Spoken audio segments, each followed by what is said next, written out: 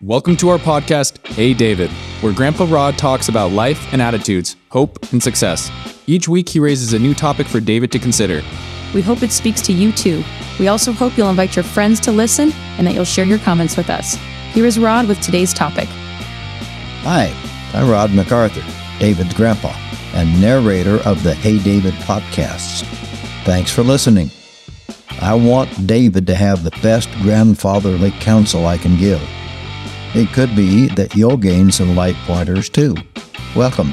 Today, I'm going to talk with David about mottos to live by.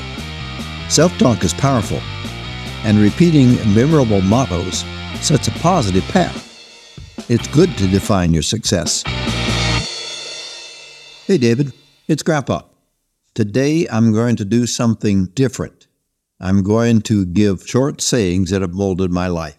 Everyone should have key phrases that capture the essence of who they are or who they want to be.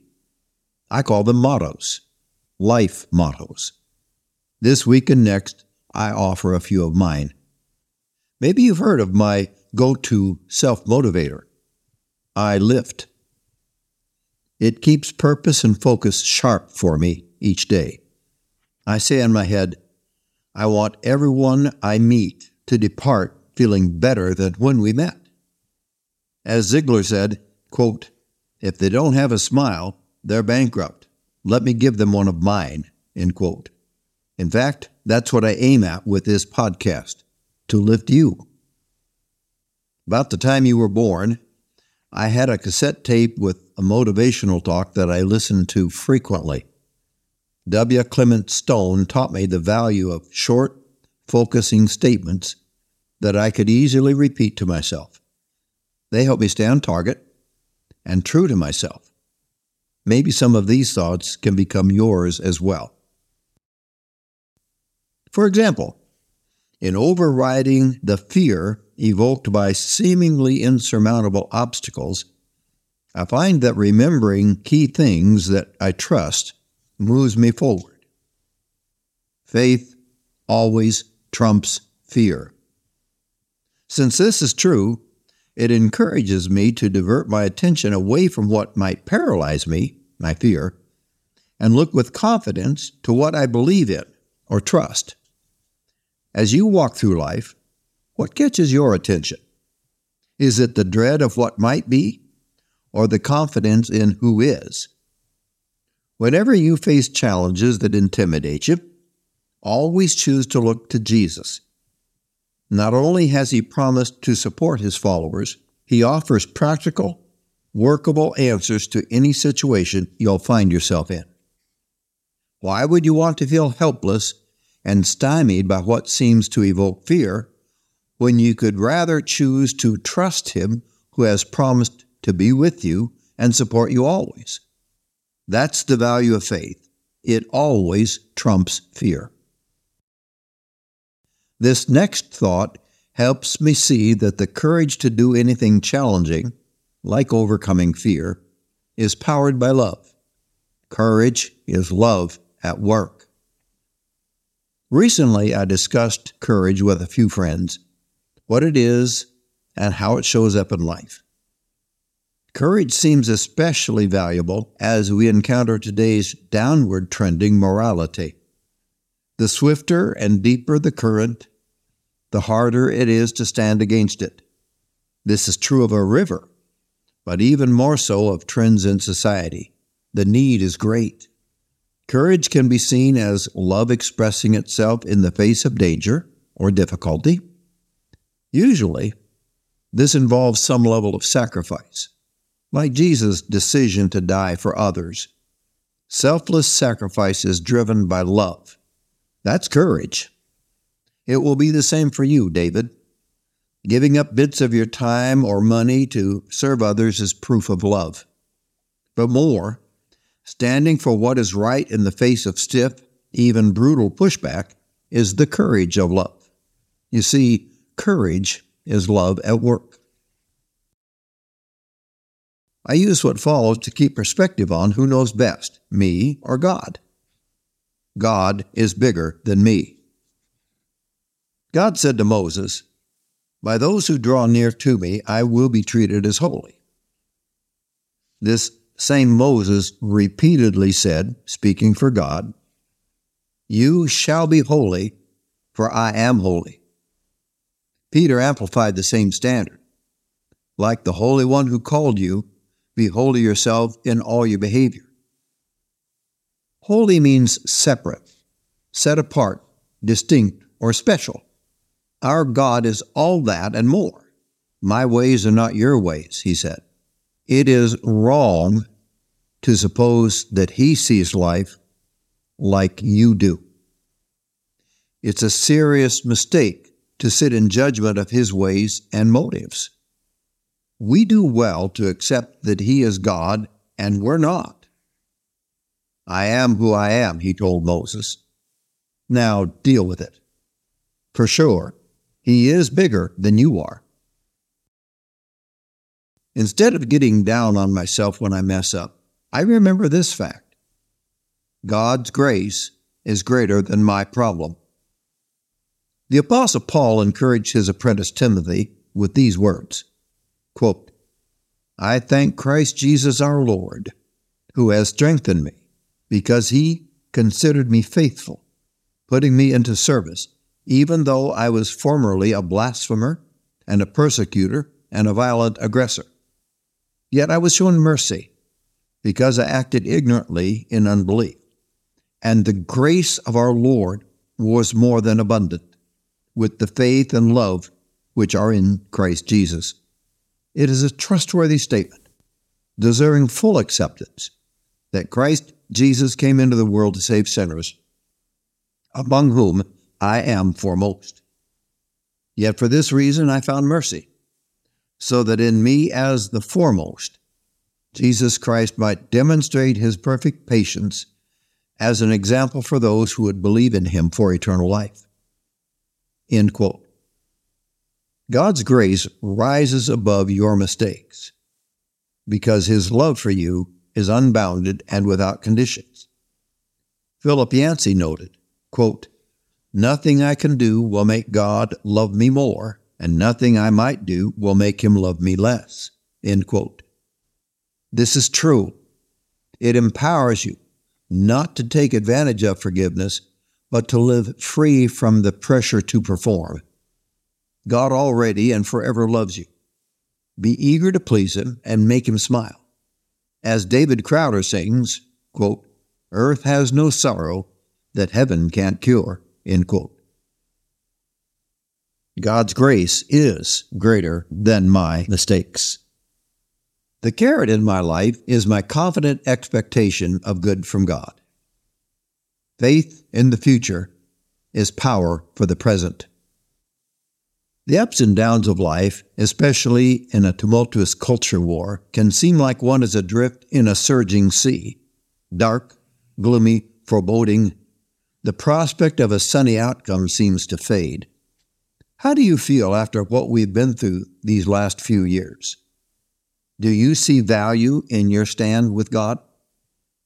Our future is as secure as the promise and power of our God. As Paul said, quote, "And we know that God causes all things to work together for good to those who love God, to those who are called according to purpose." End quote. Intentional living, loving God, is the key to a good future. And such hope fills today with the will and strength to carry on.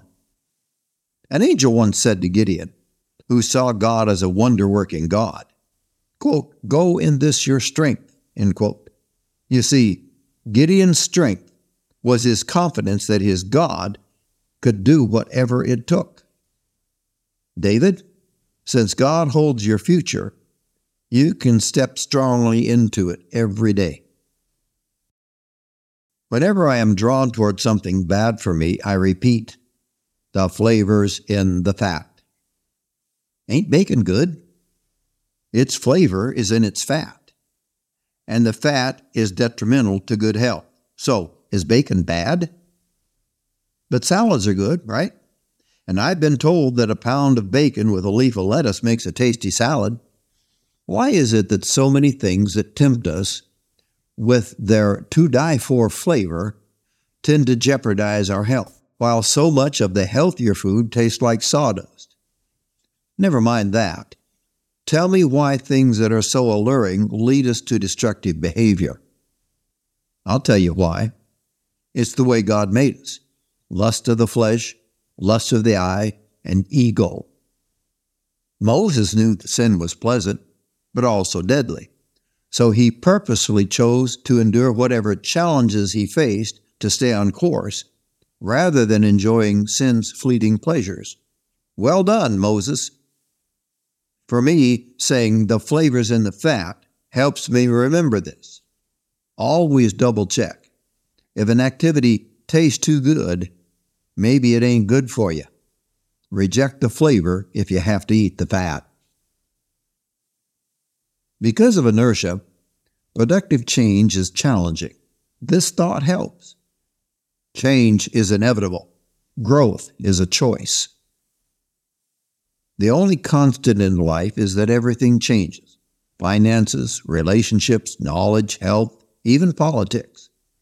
As we age, our circumstances change. Grandma and I are now empty nesters. My response to change is the key to my happiness. If I were to mope around and wish for those days when my children still lived with me, I wouldn't have you or any of my 7 other grandchildren. Change is good, even if it means losing pleasant things from the past. So the clear question is, will you wish for the past or adapt to the changes? Grow or stagnate? Always choose to go with changes and grow. I wonder how many times I let societal pressures cause me to muffle my voice rather than saying what needs to be said. It's not what you want to say, it's what they need to hear.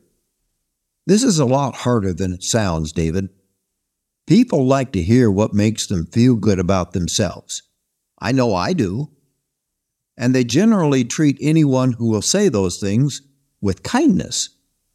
People also tend to become uncomfortable if someone disagrees with them or speaks out about societal, political, or religious issues with ideas differing from theirs.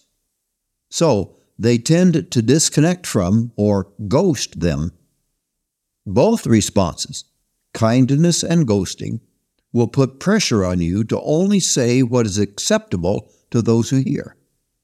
This might cause you to shut up when you should speak out instead. But what they need to hear is what helps them improve. It might point out flaws to be fixed, or it may suggest better ways to do things. It's better to improve than it is to stay the same.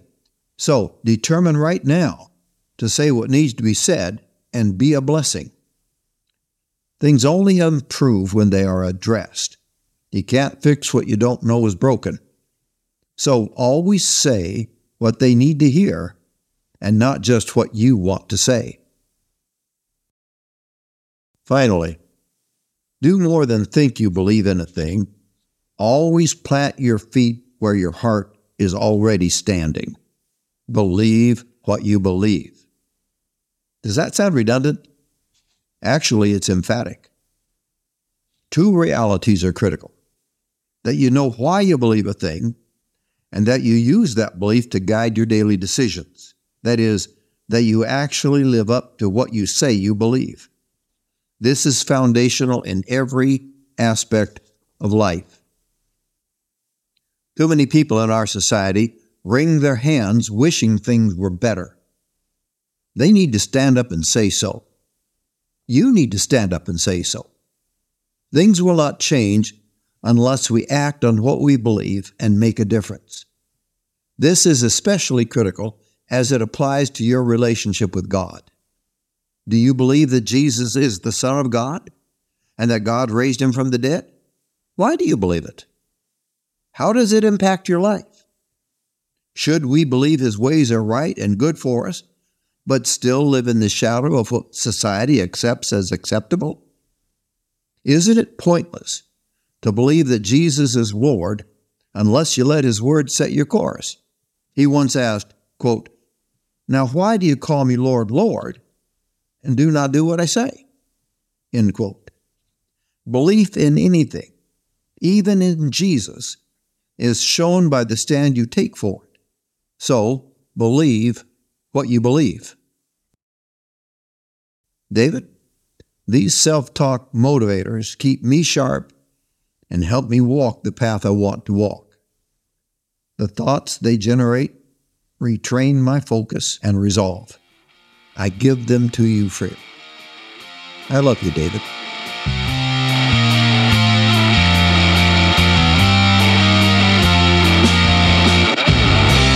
Thanks for listening. If you got something worth holding on to from this blurb, come back next Monday. Next week, I want to continue my talk with David about having powerful models to live by. It's good to define yourself. See you next week.